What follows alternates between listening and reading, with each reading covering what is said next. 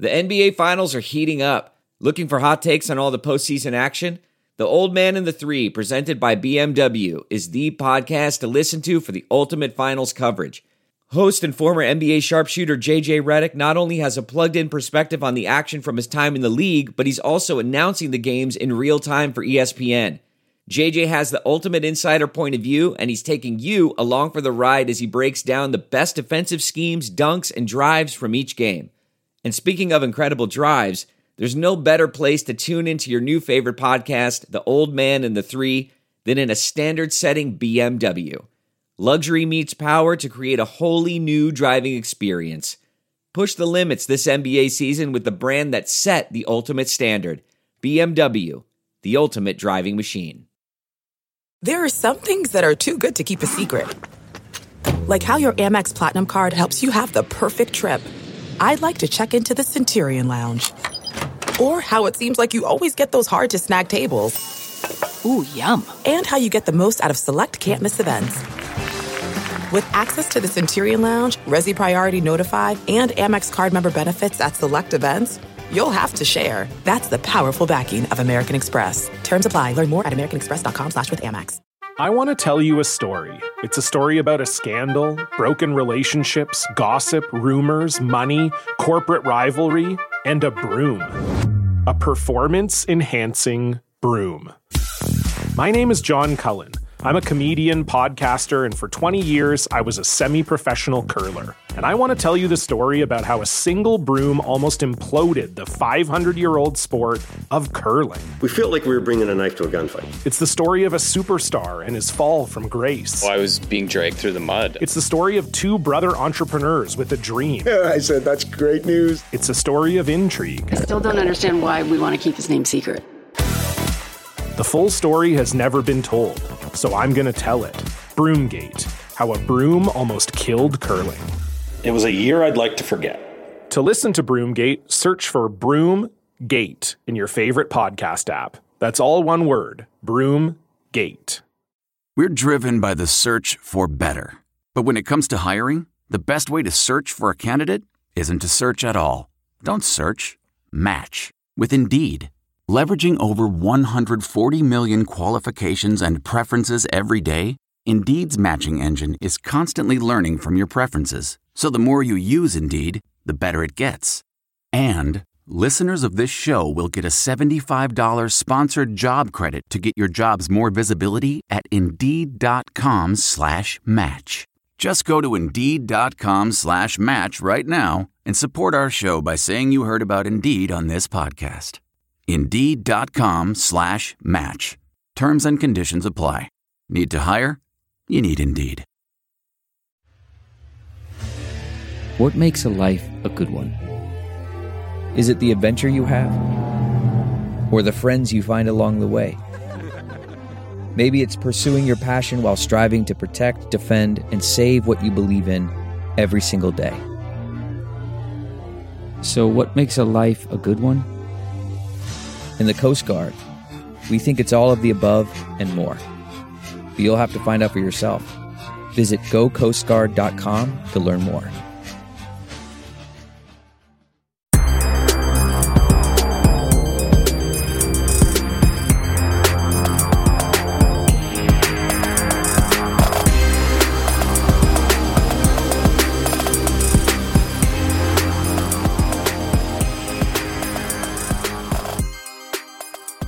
Welcome to another edition of Tag the Roll. This is your host, Mark Schindler. I'm joined, as always, by my good friend and colleague, Jake Rosen. Jake, how are you doing today, man?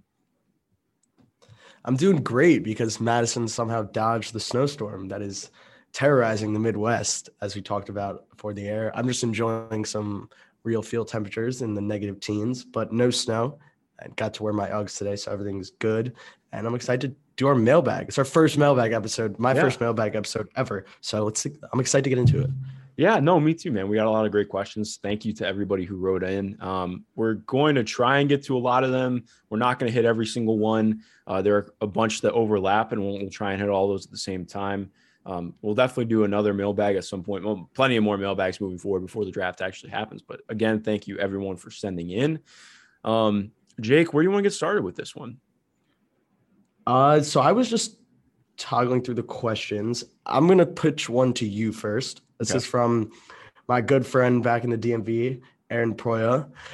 And he asked, let me pull up the exact wording of his question. Of course, I lost the Twitter link. The gist of his question, I'll just give it to you because I remember it off the top of my head. It was, whose shooting mechanics and like by your gut do you trust are going to shoot in the NBA, but isn't really shooting a great percentage in college or the G League right now? So basically, who are you betting on based on shooting mechanics, aesthetics, gut feeling, touch, all those other indicators? Oh man, this is a tough question right off rip. Do you have anybody that you would go with here? So I have two, and I have one in my head now I think about it, but you go ahead. Okay, so I have two. Tari Eason is my first guy, and the reason for that is he takes an encouraging amount of off the dribble threes, and they look good when he takes them. Energy transformation is smoother than you'd expect, and he's been making them at a much better clip recently. I also do like his touch on push shots in the paint, short corner area. So Eason is definitely one guy that I'm buying. He's going to shoot long term. I don't really remember what his 3-point percentage is off the jump, but yeah, just based on touch and willingness and all the volume that he's getting off, he was one guy that I was buying. Okay. Yeah. My guy from UAE, Patrick Baldwin Jr. Like, I know it has not been a great season for him. And honestly, that's in one of our future episodes, we're going to have to go through and talk about him because I do think there's a lot to talk about with his context and how he's looked. But I'm not trying to be unfair and biased and say like, oh, I just see it working out for him. But I'm not really worried about his shot just because we've seen it for so long be an incredible weapon. Like, he still gets guarded, of course, like a shooter. He is a shooter. I'm not worried about it. The mechanics are really good. He does it off a high variety and high difficulty. So I'm not very worried about his shot at the next level.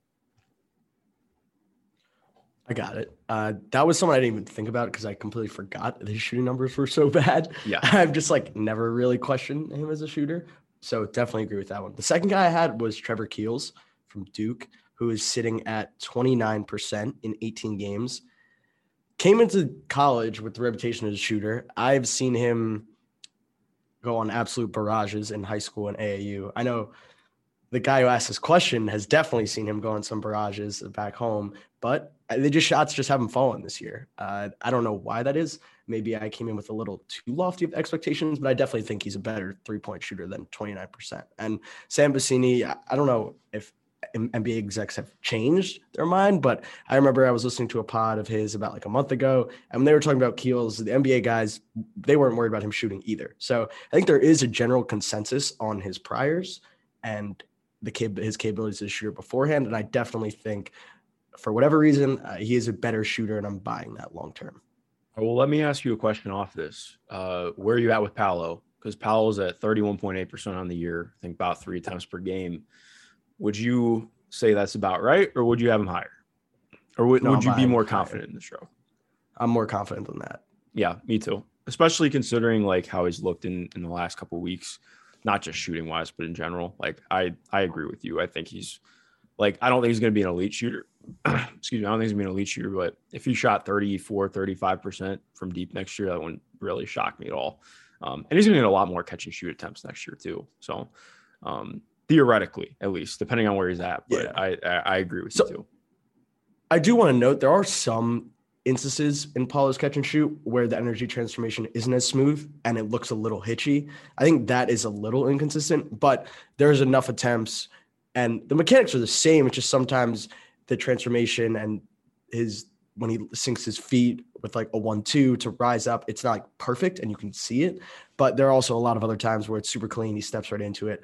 So I think the 31% for his college sample is it seems anecdotally correct based on what you see on film, but especially considering the development he's had as a shooter just in a short time over the past couple of years, I'm not sure he'll continue on that same trajectory, which would lead him to be a pretty nuclear shooter.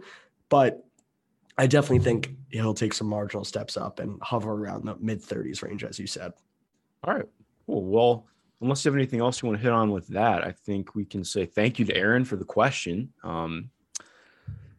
I'm trying to think where I want to go next with this. All right. A question from Jonathan Godding. I believe that's how you say it. If it's not, I apologize. I apologize. I had this one too. Yeah. No, I thought this was a really good one. In general, how does your process of taking notes while watching tape look like? Software categories, long/short notes. I thought this was a really good question because it's something I've thought about writing on my Patreon because I've had people ask me about this before. And I'm glad we can do this because not that I think we're special, but I like being transparent and just being honest about what we are and aren't doing. I mean, for me, just in terms of watching games too, I think the biggest thing I've tried to get to is because I've always struggled with completionism in my life and like feeling like I have to finish everything all the way through no matter what. I've really tried to force myself. If I only have time to watch 20 minutes of a game, then I only watch 20 minutes of a game. But I'm also honest too and say like, yeah, I only saw like one half. Like, I think it's just important. I think getting as many reference points as possible when trying to keep track of something is good.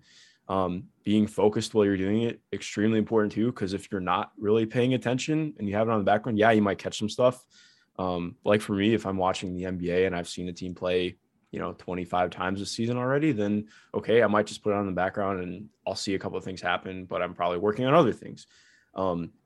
As for notes, I don't want to say I've strayed away from taking notes. If I'm doing an individual, like if I'm looking strictly at a prospect or I am watching a game with the intent of evaluating things, then I will take notes. But I also think it's important too to find time to just like, basketball is supposed to be fun, man. So I've tried to work it. Like I used to carry my notebook with me everywhere to write down shit. And now I've gone from, I think I filled up like 4 notebooks my first like 2 months of this season. And now I've done like probably 2 since then. So I think it's good to know, especially like at least for me, as I take notes, like I need to take less notes later because I think I have those things written down. I have them in my mind. I'm thinking about them.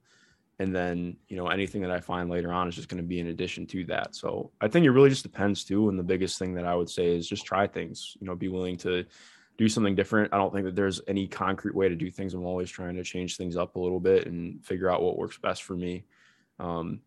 Yeah, that's where I would go. What about you, Jake? So I also had this question as something I wanted to hit. I think it's super fascinating. Everyone's process is different. And I think the way I would say you arrive at that is just trial and error. I've tried so many things where I'm just like, this doesn't seem optimal. And then you go back to the drawing board and try it again. For me, the way I do my notes, I do have like a tab for each player, and then each game has its own section of notes. One, I think it's helpful that way because it's easy when you're scrolling back and you can like pick out outlier performances and compare and contrast the notes.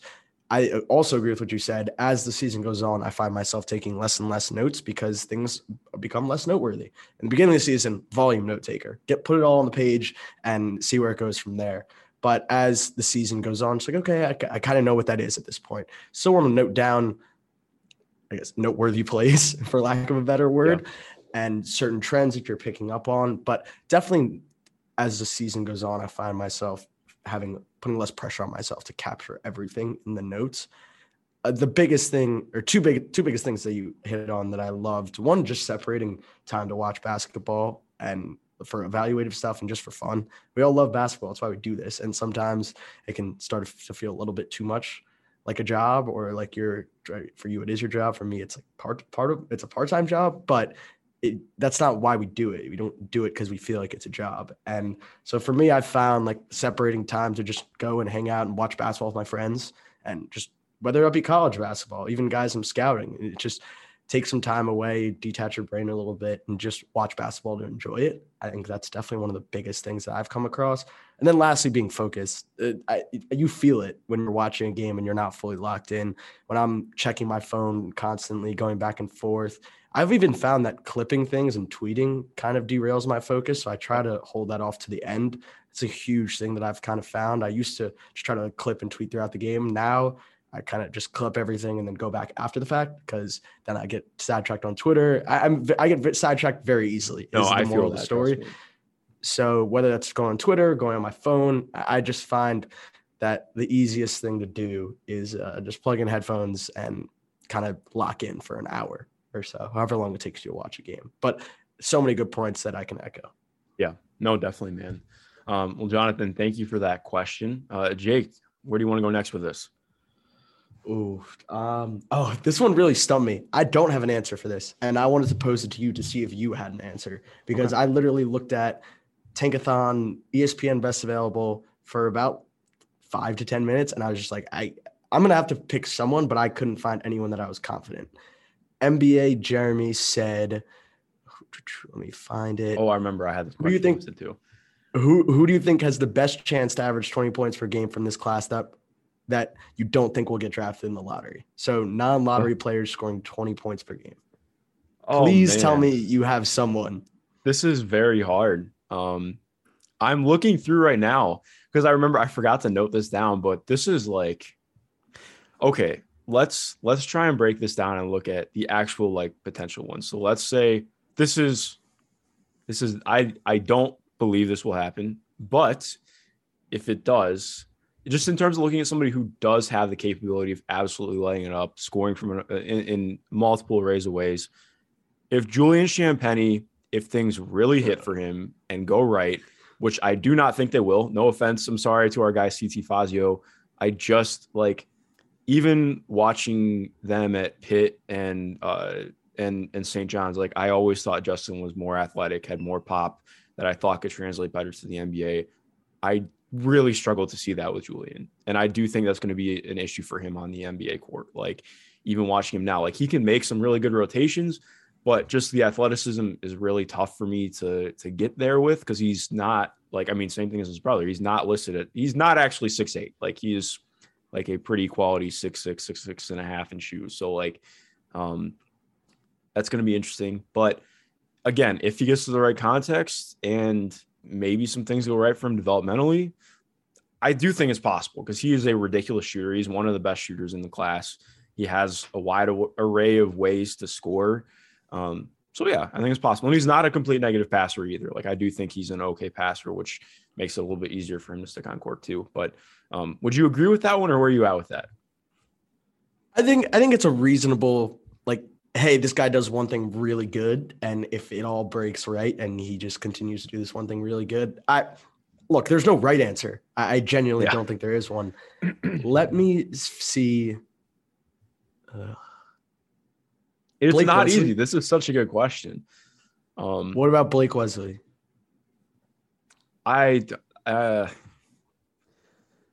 Is Blake a good enough passer to really like, because all right, so let's be honest. If you're scoring 20 points per game, you're a starter in the NBA.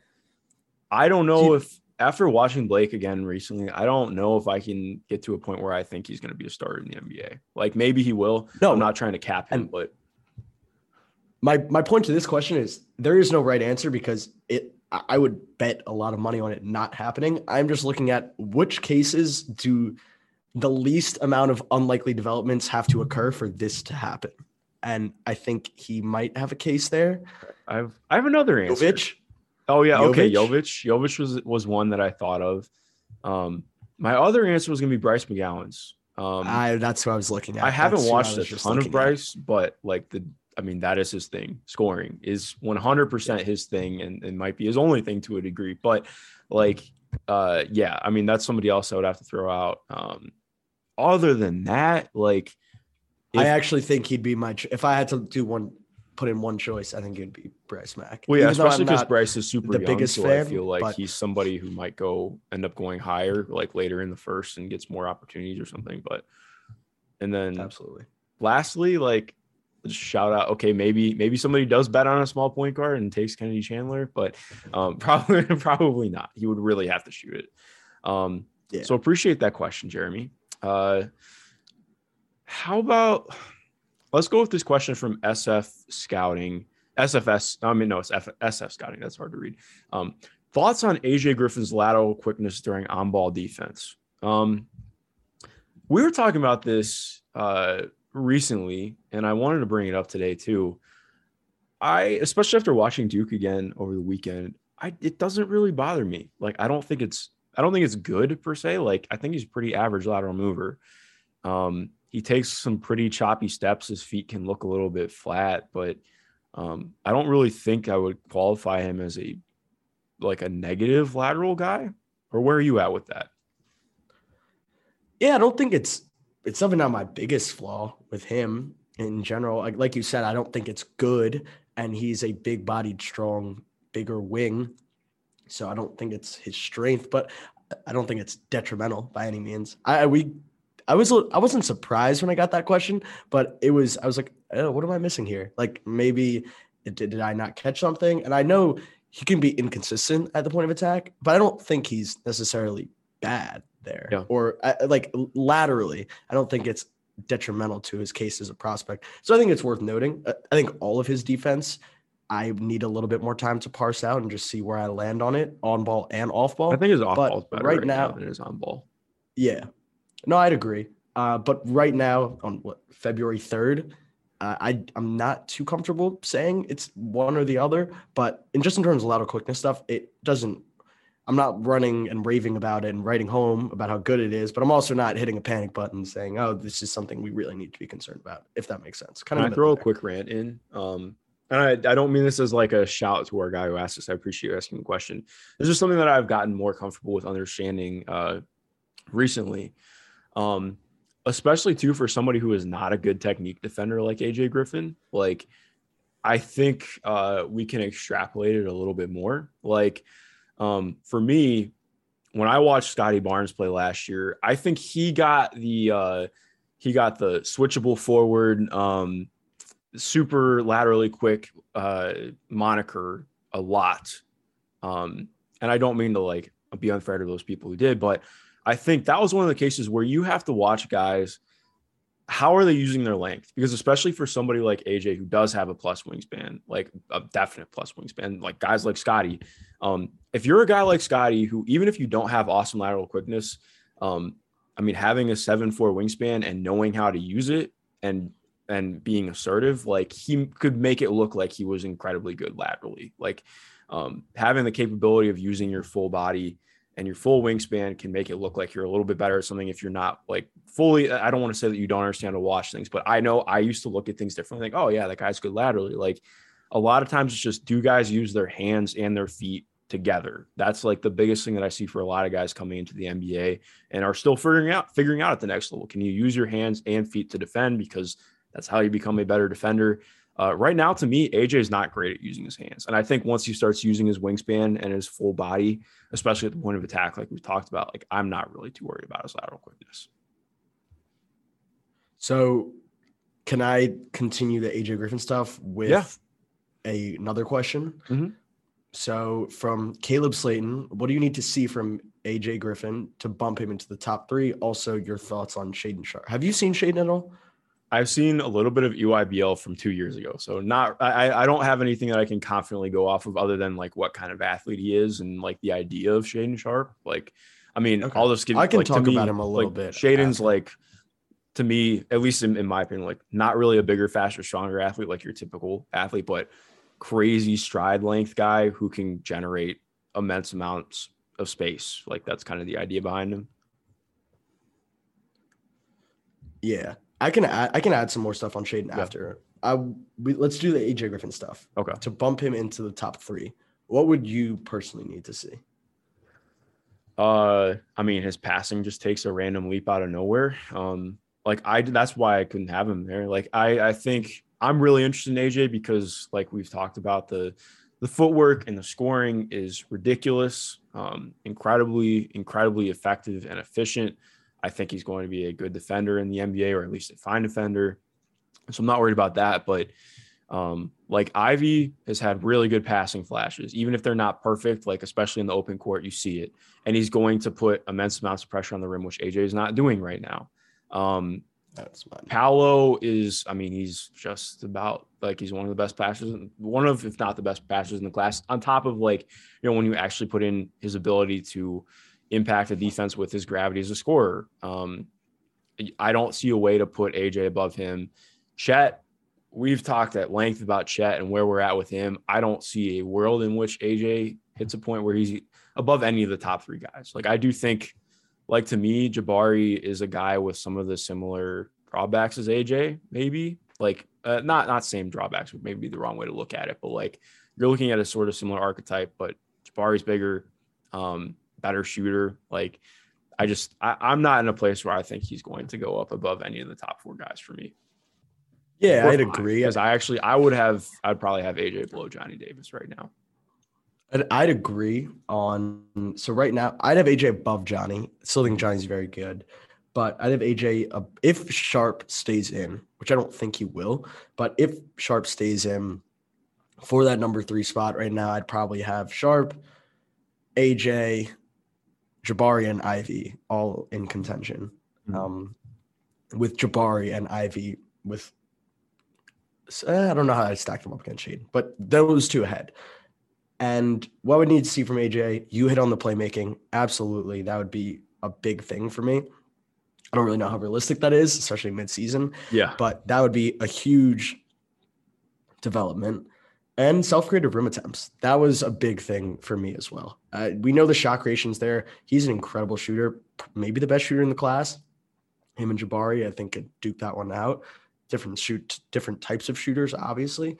But if you're buying AJ top 3, you're not necessarily just buying him as an off-ball scalable wing. You think you're buying him he could take on, guy, and I don't see that. You're buying him as someone who could handle a lot of usage. I don't know if I'd like all the way to primary for him to net that value, but definitely someone who is going to handle the ball and have the ball in his hands. And if we're talking about him not being a plus passer, and like I think he needs to make up that ground getting to the rim and using those tools to get to the rim. Just some quick numbers. His assisted, of course, I lost it, on Bart. His assisted is, I think he's shooting really well at the rim. He's shooting 75 or 76% at the rim, but it's in 21 games. Obviously, he's only playing 50% of the minutes, so it's a little inflated, but that's including transition.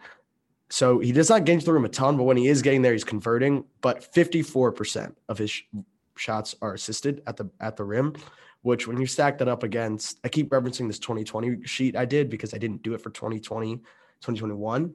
But the guys in that range in the 2020 class that you're giving the rim assisted numbers, talking about Reggie Perry, Jeremiah Robinson-Earl, Daniel Turu, Killian Tilly, Mark Vital, Caleb Wesson, Josh Green. That's basically everyone from Mami Diakite and Oscar Tshiebwe. So that's everyone from 52% to like 56%. And he's in the middle there. That is not a wing group. That is a big man group.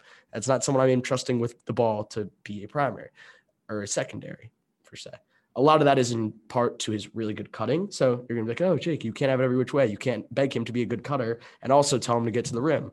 Well, I'm just saying him being a cutter doesn't necessarily mean he can't also get to the rim when he does have the ball. When he does have the ball, it's a lot of mid-range pull-ups and floaters, which is fine. I know he's a very good scorer and a really good shooter, but I would like to see more self-created rim attempts to go along with the off-ball stuff. It's my long-winded rant.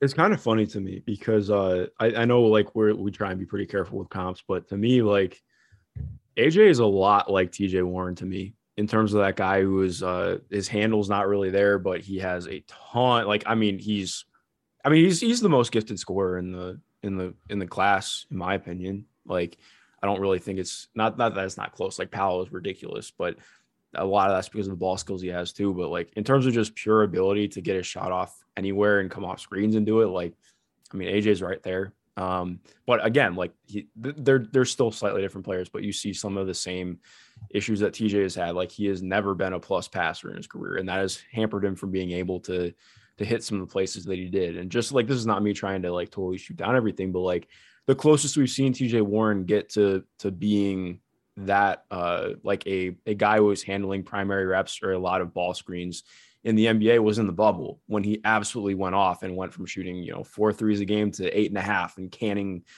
I think he hit more pull-up threes in the bubble than he did the entire year leading up to it. Like, it's very difficult to hit that level of usage and do it effectively while impacting the offense in a positive way.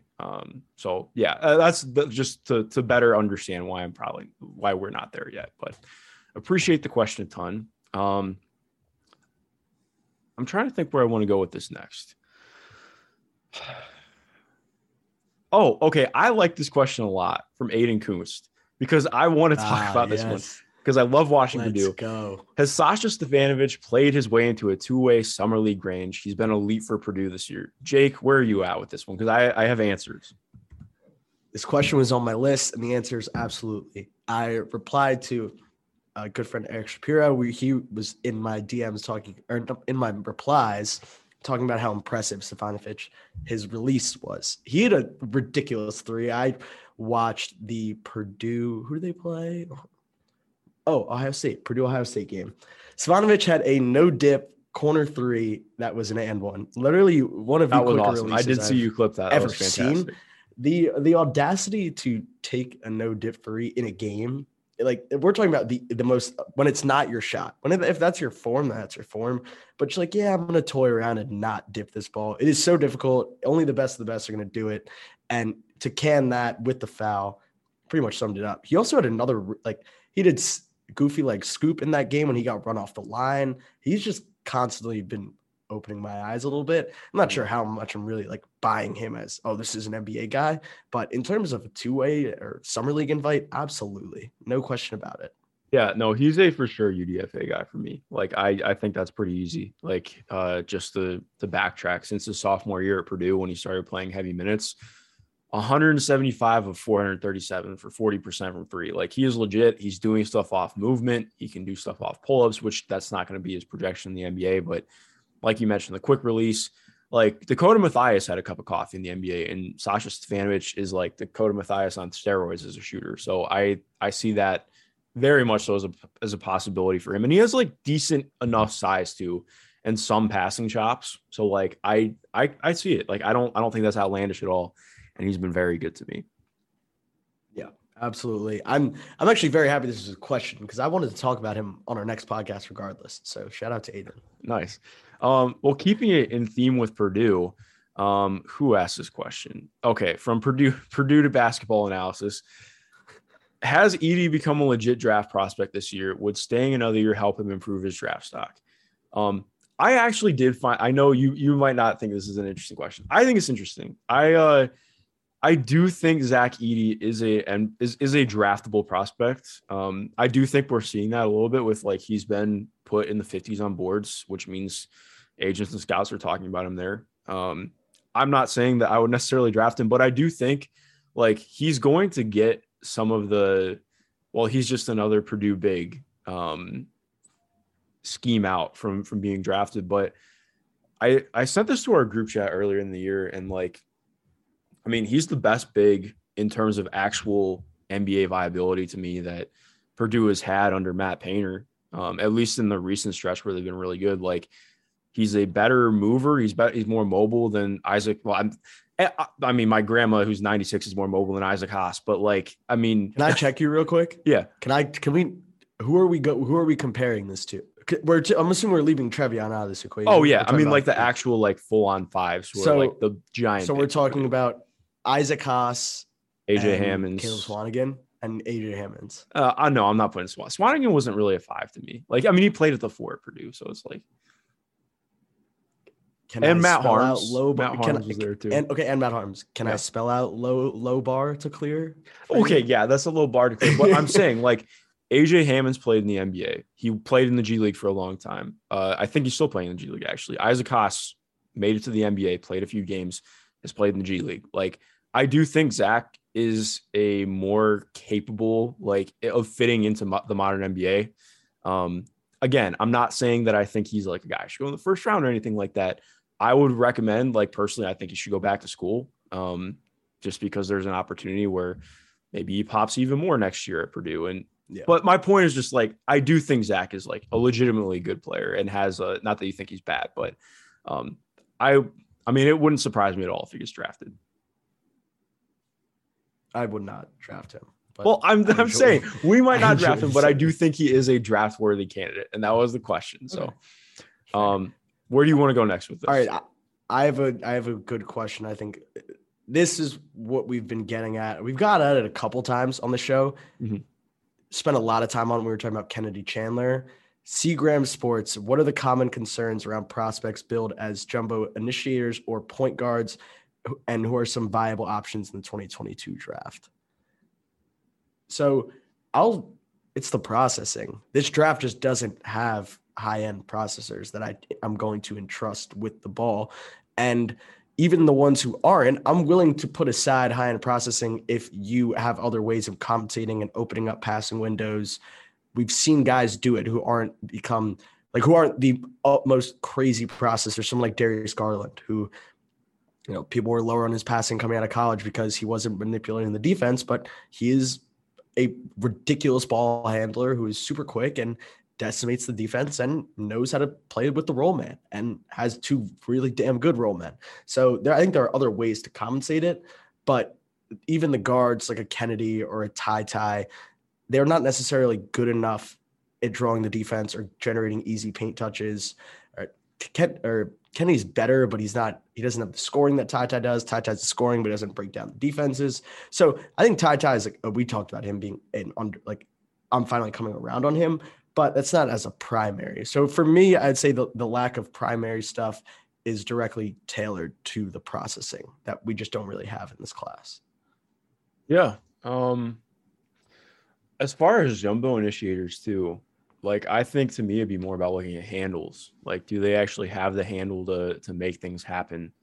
I think is a really important thing to look at because, again, like we've talked about, there are moments, especially in college, where a guy can look extremely overwhelming with burst and power, but they don't really have the handle to make things happen. I wrote about Ayo Dosunmu yesterday, and he's averaging 6.5 assists a game right now since he started for the Bulls. But a lot of I think he still only has 14 or 15% usage because part of it is like you talked about, he is a ridiculously quick processor and he sees things quickly and he makes good decisions.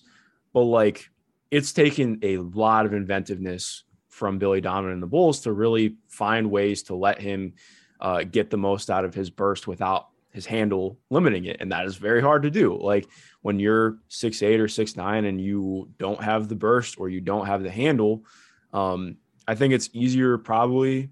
I can't really say that for sure because it goes both ways to get by with burst or to get by with the handle. The handle is probably the most important part, but there are guys who definitely get by with burst. But I would say that's the biggest thing.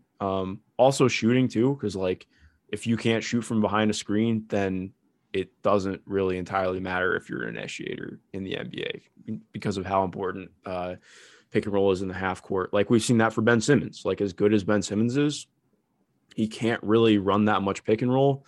They still ran a decent amount in Philly, but the success of it is largely hampered because teams just go under on him. But he's 6'10", has a really good handle and a ton of burst. So that's even a guy who's in the 95th whatever percentile on the margins has trouble making that work. So that's where I would go with looking at jumbo initiators since you hit on guards. Yeah. I think I do want to make something very clear.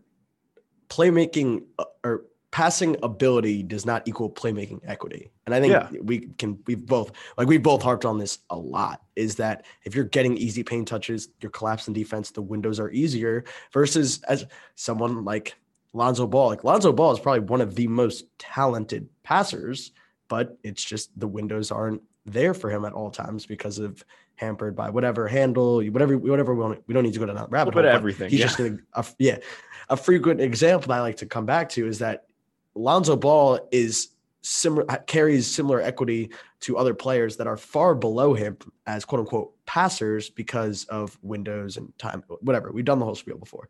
But to me, the lack of high-end processing, I think, or just making things easy. That was the thing with Sharif Cooper all of last year. It's just this dude just is routinely tearing up Power 5 defenses, and it looks repeatable. It looks consistent, and it doesn't look like a one-off. It looks like he could just do this every time down if he wanted to, and that's what, to me, I'm looking for in a future quote-unquote primary. I also don't want to get too hung up on the word, but I think we're both in lockstep that they're just too many flaws with most of these prospects. Yeah, no, for sure. Moving on to another question from our guy Nikias Duncan at Nikias NBA. Are there any UConn prospects that intrigue you?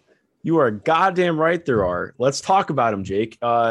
If you had to rank the UConn prospects, how would you do it? Oof. Hawkins first, I think. who are we what are we operating under? That who are they prospects?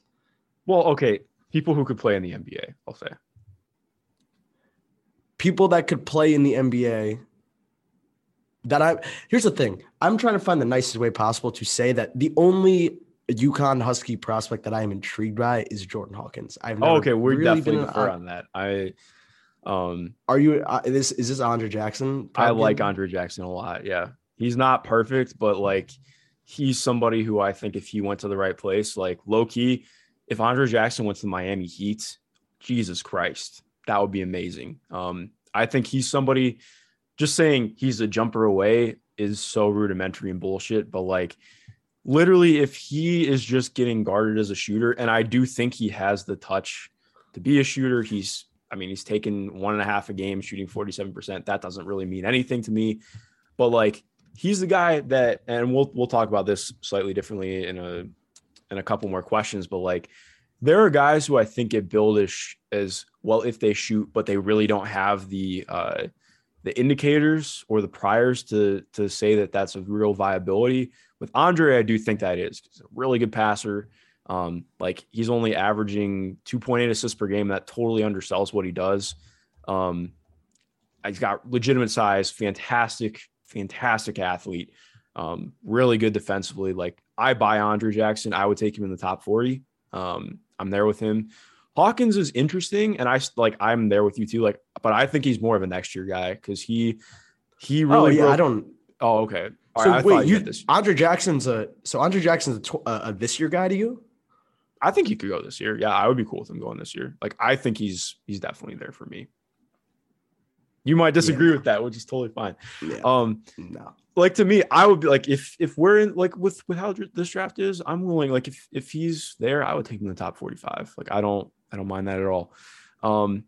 Other guy that I'll hit on too. You definitely disagree with me on this. I buy Adama Sanogo as an NBA guy. He's got I like him better. I came into the year liking Sheway more. I buy Adama Sanogo as somebody who, in terms of that guy who can run DHOs, be more of a rim roller. I think he's got some coverage versatility on defense because he's pretty solid. He's got good mobility. Like he is a little bit undersized. I think he's about 6'9", but he's a big wingspan, plays incredibly strong, very good rebounder. He actually gave Auburn absolute hell. And I think that's Auburn's only loss of the season right now, if I remember correctly. Yeah. Yep. Like he was fantastic in that game. I see it with him. He is going to have some limitations as a scorer in the NBA, but he has, I do believe he's an NBA guy. He might not get drafted, but I do think he's somebody who's going to have an opportunity to play in the NBA. But yeah, so it would be Jackson, Hawkins, Sanogo for me. So Jackson's you were taking the top 40 of this class? Yeah, I think so. In theory. Okay. I like him a lot in terms of what he brings. Like to me, he's like kind of what I saw out of TSJ last year, just with a little bit less of the self-creation ability. Okay. All right. I got it. All right. So let me try to find one. Oh, this was a good one. Ben Ostrow let me find it. Who are some guys that you think are flying under the radar on a lot of people's boards that would rise up later in the cycle? Do you have anyone off the top of your head that are flying under the radar? This is a good question. I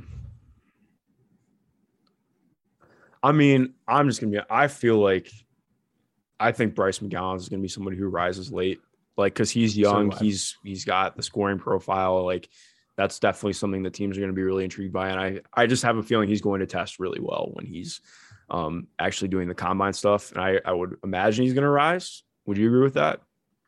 Yeah. So I had 3 people that I was looking at. He was one of them. And then I had like a fake cop-out answer because people on Twitter seem to be very high on him, me included. But in the mainstream, he is still 39th on ESPN's board. That's Jeremy Sohan. I think that's kind of a no-brainer. Young, producing, smart, can play the 4, guard the perimeter, smart defender, has some ball skills that are budding. I just think that's a dude that, as we get later in conference play, is going to rise up mainstream stuff. And Max Christie, I think when it's all said and done, he's He's really starting to find his way as a shooter. I still find myself wanting more off the ball. I mean, on the ball. I'm not the biggest fan of the on the ball process. It's a lot of pull-ups and they seem premeditated to me, but it's hard not to get intrigued with his size off as like an off guard who can shoot. The defense has been pretty good to me. He's sitting at 41 right now on ESPN stuff. I don't know how much he can rise, but he kind of strikes me as someone that if he keeps shooting the ball the way he does, he's going to get in a workout, shoot the cover off the ball, and maybe go in the top 25. Yeah. So I have a guy that we've talked about a little bit, and that's Malachi Branham for me. I think, I'm not trying to hit my own drum, but we talked about him our very first podcast.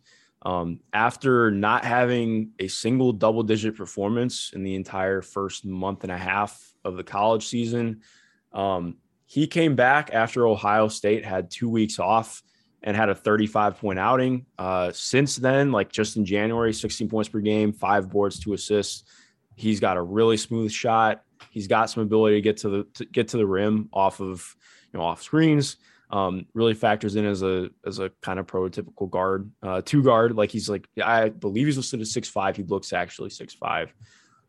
I need to do more of a deep dive on him than I already have. But I think we've heard some buzz already. I think that indicates he might end up going this season. That one's it actually could be kind of wild if he ended up somehow going over Max Christie because he plays that well to close out the year. It's entirely possible. He balled out against Purdue, man. He looked very good. He was really good. Very good against Purdue. I do think he's somebody who's going to rise up boards. I'm trying to think who else, if I would have anybody else that I think is going to rise up boards. I still think Ryan Rollins out of Toledo needs to be on boards. I think I've started to convert some people, but this dude is a legit, very good prospect who I think should probably leave this year. He's excelled in every single category that I expected him to after his freshman year. If he were doing this, if he were doing what he were doing at a high major, he would be getting much more buzz. Toledo's having their best season just about ever, and a lot of that is because of him. So I would just encourage people who haven't watched Ryan Rollins to go watch him. I do think he's going to be an NBA player sooner rather than later. So figure it out. Do you have anybody else you'd want to hit on? No, I think that was probably it for that question. Okay. There are 2 more that I really want to hit on for sure. Number 1, do you have any thoughts on Walker Kessler? Because I'm trying to remember who put it out, but I know that was a question that we got. I do have thoughts on Walker Kessler. Yeah, you go ahead. No, I haven't.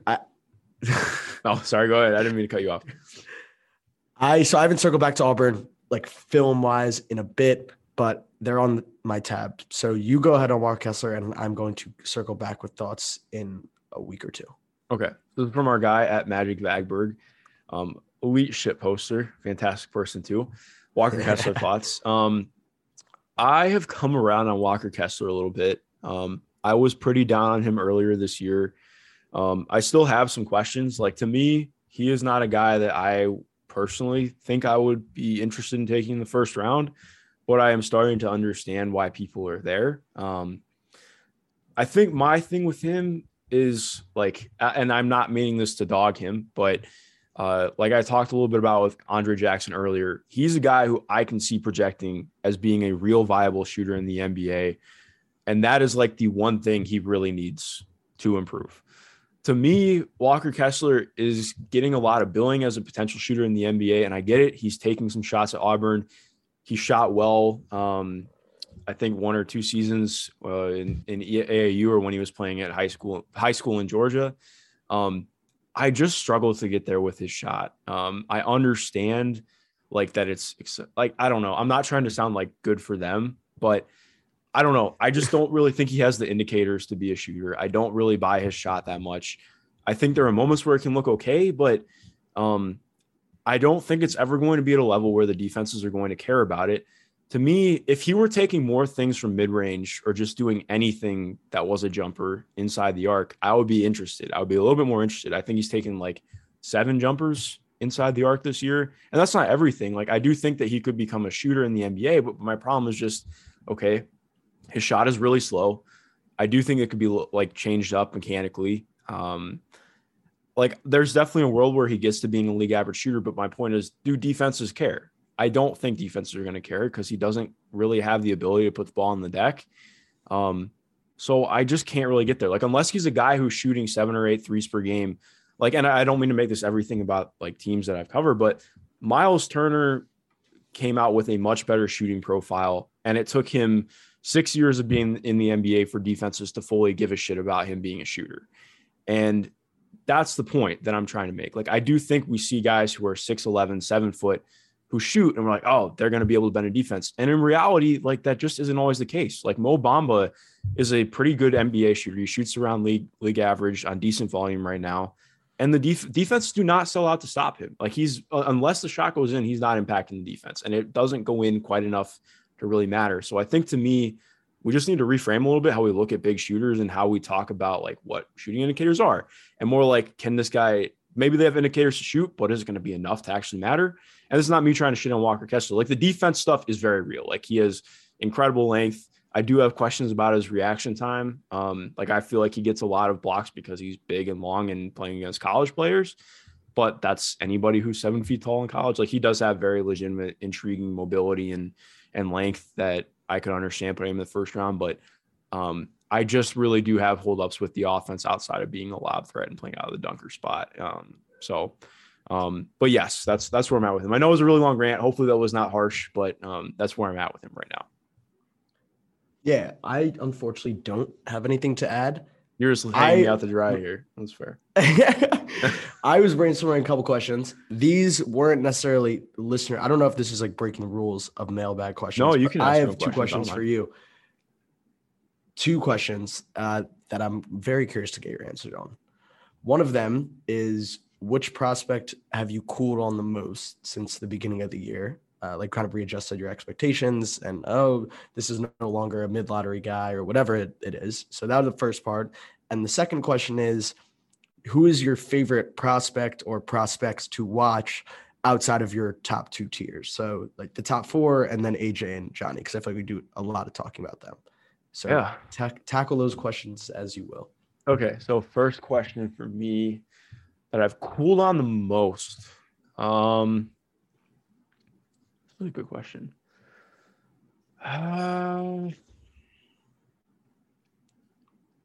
Damn, I'm looking at Tankathon right now to say who have I cooled down on the most. I can go and give mine. Okay, yeah, who's yours? Wendell Moore.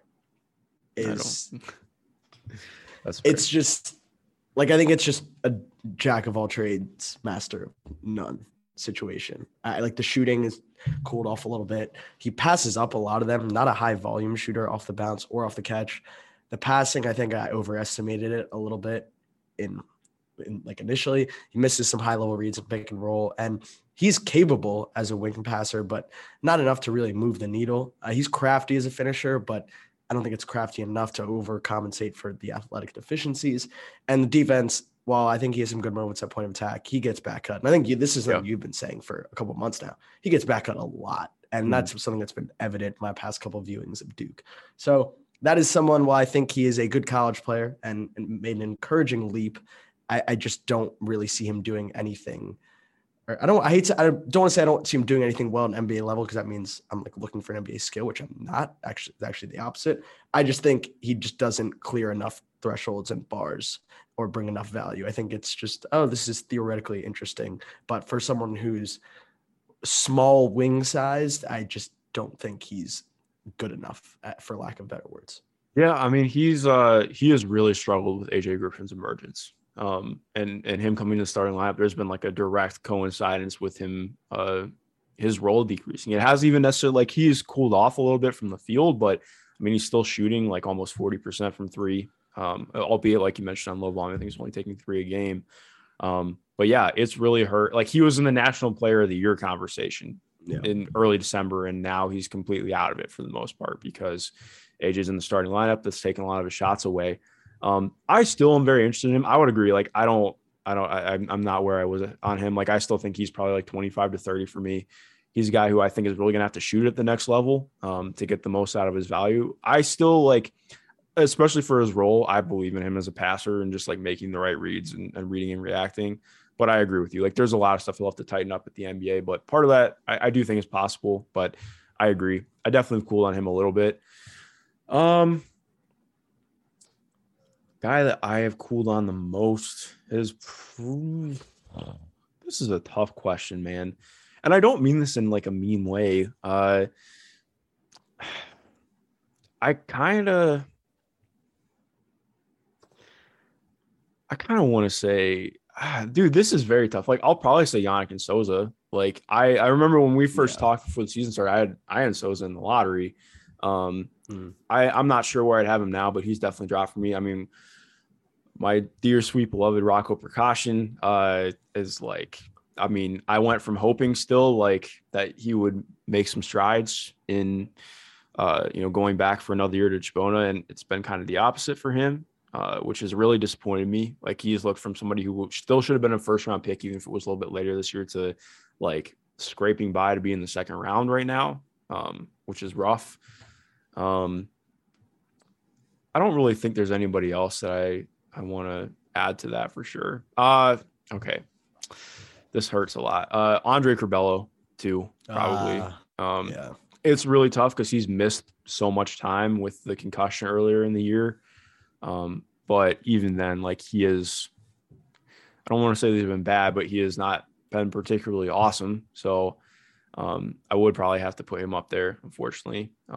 Like, he's only played 3 games since, mid-January. So he had like one really good game against Purdue, but outside that, it's been a little bit of a struggle for him. So, and he's not even starting. He's still playing behind Alfonso Plummer, who has been awesome, to be honest. So, yeah, those would be my 3. Fair enough. Second question: favorite non-top 4 AJ Johnny guy to watch? I mean, it's easy to say Trevion Williams because Trevion's so fun to watch. And I just love watching Purdue in general. Like, Purdue is, I guess that's kind of cheating because Shaden's up there, but like, I just enjoy watching the way Purdue plays basketball. Their offense is so dynamic and fun. Who else? I mean, I enjoy watching Tari play a lot because LSU he was up there for me. I love watching defense, and LSU's defense is so good. I mean, I like watching Jabari Walker play a lot too, even though Colorado's kind of But I will say too, okay, I freaking like I think my favorite player to watch in the country right now is Jaden Shackelford. I love watching Jaden Shackelford play. I love Alabama. Good call. And Jaden Shackelford is good. That's somebody else. That's another person I'll put up. I think Jaden Shackelford should be on your top 60, my column. Jaden Shackelford is good, man. Like, he is going to be an NBA player. Yeah, he's fun. He's really fun.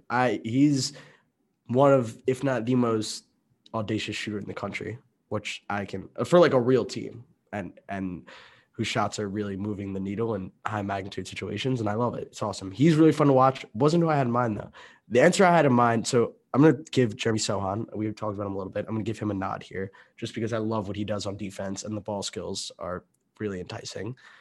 But the guy who, it's crazy because if you would have told me after the Champions Classic that this would be my answer in February of the guy I've thoroughly enjoyed watching the most and clearly I've done a big 180 on, Ty Washington's awesome to watch. And like, I shouldn't like it. It's not the type of guy that I typically delve all the way into, but you have to move the goalpost sometimes. And I feel like I just use that term the complete wrong way. So you did use that term the complete wrong way, but we'll use it in a positive context. Yeah.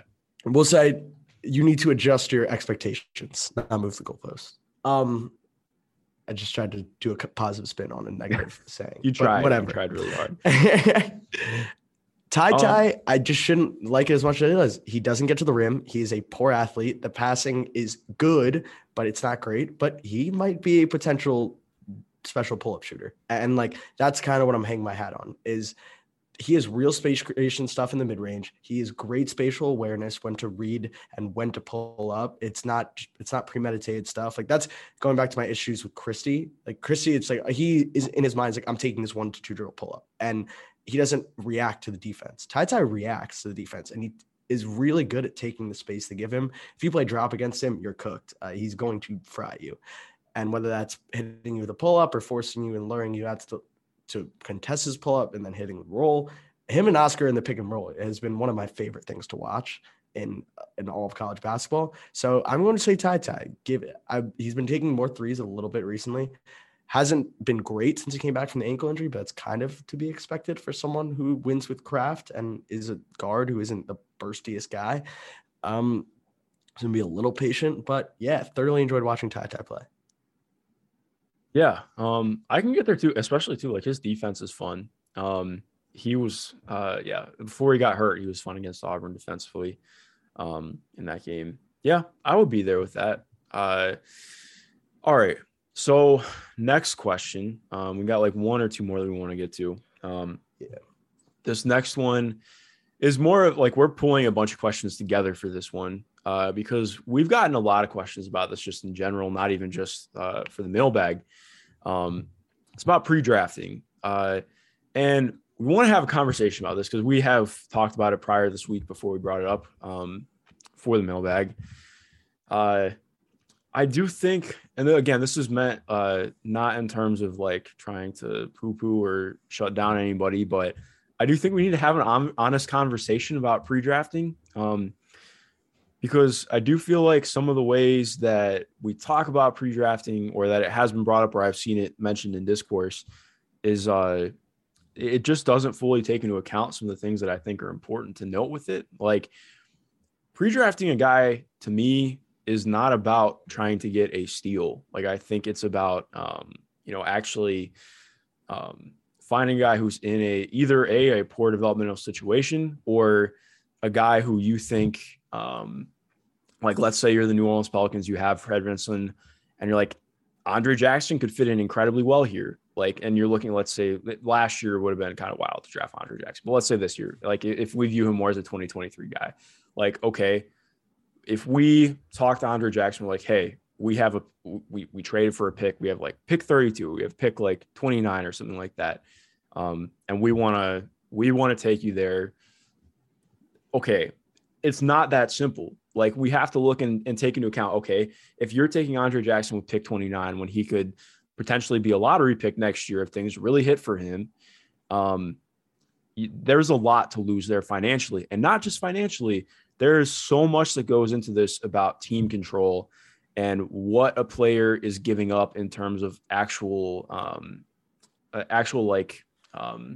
organizational accountability to a degree. Like if you're selecting the lottery, then there's a lot more from a organizational standpoint where they are committed to putting work into you. I think that's the problem that we tend to not recognize. Like just because a guy gets drafted by an organization, if it's a second round pick, that organization might not really, I don't want to say they won't give a shit about you, but like you're not on their priority board. Like maybe there's something random where it does happen where you are, but like, we've seen, okay, Najee Marshall was an unsigned guy who looked like he could be a potential starter for New Orleans last year to now he's completely riding the bench. And I don't know what that means for him at the end of this year. Like that stuff happens just in reality. That is a very like viable thing that could happen. And I do think we have to take into account that there is a very human element to this. That's not as simple as just saying, well, we want to take you here because we could draft you even higher next year. So it's not just a game theory proposition. Like there's a lot more that goes into it than that. Yeah. I think it's a two-sided, like two people have to shake hands here. And we're talking about massive obstacles on both sides. The player, the rebuttal that I've seen, which I get, especially with NIL stuff, is we're seeing at this point, the list is going to be James Bouknight, Jaden Ivey, Mathurin, Kyrie Lewis of these sophomores just in the past couple of years, Halliburton, that have gone back to school, improved, taken over the country, and made themselves a lot of money just by coming back to school, not to mention the NIL stuff that they could get while they're in school. And so that's one itself is complicated. And then, as you mentioned, the organizational buy-in, it takes a lot. If you're going to, it's hard enough to get some organizations to invest the proper resources into their first round picks, let alone some guy who's taking the 40s. So this requires a buy-in from the organization that they're going to commit the resources, that it even makes sense for them to buy into this proposition. And you need to buy in from the player that says, hey, I'm comfortable with you instead of my college, and I'm going to roll with this, even if it's going to cost me. Like second rounders Yeah, sometimes you can work out guaranteed deals, but you don't. That's between the agent and the team. That's like you're not getting a guaranteed deal. First rounder, guaranteed deal. So there are just a lot of obstacles, as I think you laid out beautifully, that make this thing a little bit more complicated. That's not to say it can't happen, but it is important to contextualize. Yeah, definitely. And I think too, like it's important. Like I think we can look at things and say, okay, this is what I value, and I would take that in the first round. But it's not just that. Like you have to look at it and say, okay, well, why would this guy be a pre-draft candidate? Like for me, like I know somebody who got brought up quite a few times is Alex Fudge. Okay. Why is Alex Fudge a pre-draft candidate? Because he has shown very intriguing tools defensively. He's really young, but just being honest, what does he do offensively outside of cut and an occasional cool pass in a set? Not a lot. So like that's part of why this guy is a pre-draft candidate. And I don't mean that, I'm not even going to consider him a pre-draft candidate because he's a guy who I think should go back to LSU, work on his offense and come back with a higher featured role next year, which will benefit him. But like, again, I think it's just important to take into account, like some of these things are not entirely what I think are, or what should necessarily be considered pre-drafting. So I want to stay on Fudge for a minute because I think he embodies a certain element of this, which is you're not just drafting guys that you think you can get at a higher rate or you're not getting a guy that's like, oh, I can get him the second now. He's going to be lottery pick next year. He's going to come with me. Like we've already outlined how difficult that is. It's what skills do I need to improve? And is my environment a better place to improve them than LSU? That is ultimately what this proposition comes down to. And if we're talking about Alex Fudge needing to establish any sort of ball skills, not even improve, establish, like let's get a ground zero of where your ball skills are. Any game off the bounce, a jumper. These are all very difficult things to develop that take a shit ton of reps and a long leash. To me, his leash will probably be longer at LSU next year than it will be in a G League program where he's battling it out with a million other guys who may or may not get the same developmental attention. I don't know. It seems like the G League is you could go down the G League rabbit hole and be like, damn, I didn't know that guy was in the G League. Like people get lost down there. And it's not to just say that this whole thing doesn't exist because it's simply not true. And we've said that. I'll say it till I'm blue in the face, but it's also how realistic is it that my organization can provide a better developmental context for skills X, Y, and Z that we are mutually agreeing need to be developed for this to work for both of us. And Fudge is like a perfect example of, hey, I don't think this is right to me at least. Yeah, no, exactly. And I think that's the same thing with like John Butler. I know you mentioned you haven't seen a ton of John Butler yet, but after watching him, like he's very intriguing, has clear like NBA upside, and is a guy who is going to be drafted. But like, okay, he's between 6'11" and 7'2". You never know with Florida State heights. But he weighs like 10 more pounds than I do, and I'm a foot and a half shorter. So like that's a problem. Like, and I think that's an aspect you have to look at too. Yes, you can want to draft him now, but the reality of the fact is even playing at the G League, like that guy's frame is not ready. Like, and I think he's in a perfect place to develop that. Like Florida State gets you physically the fuck ready to play in the NBA.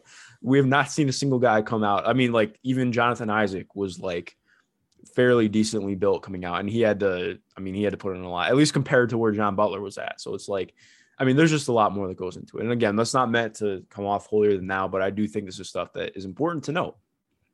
So I'll give two guys to you. One that I think this kind of happened to, and it is an optimal situation. You've seen more than me at the NBA level, so I'm curious what you think of this, applying him to this lens, and John Butler. Like, I don't think John Butler's reps in the G League are valuable. Those aren't valuable. He's going to get shoved around and pushed and out-muscled and then just rely on the stuff that he already has, which is touch and his shooting stroke. We're just leaning more into the strengths. We're not really pushing the boundaries here for improvement. Stay in college. Go to the weight room. Play against college bigs that are already more physically overwhelming.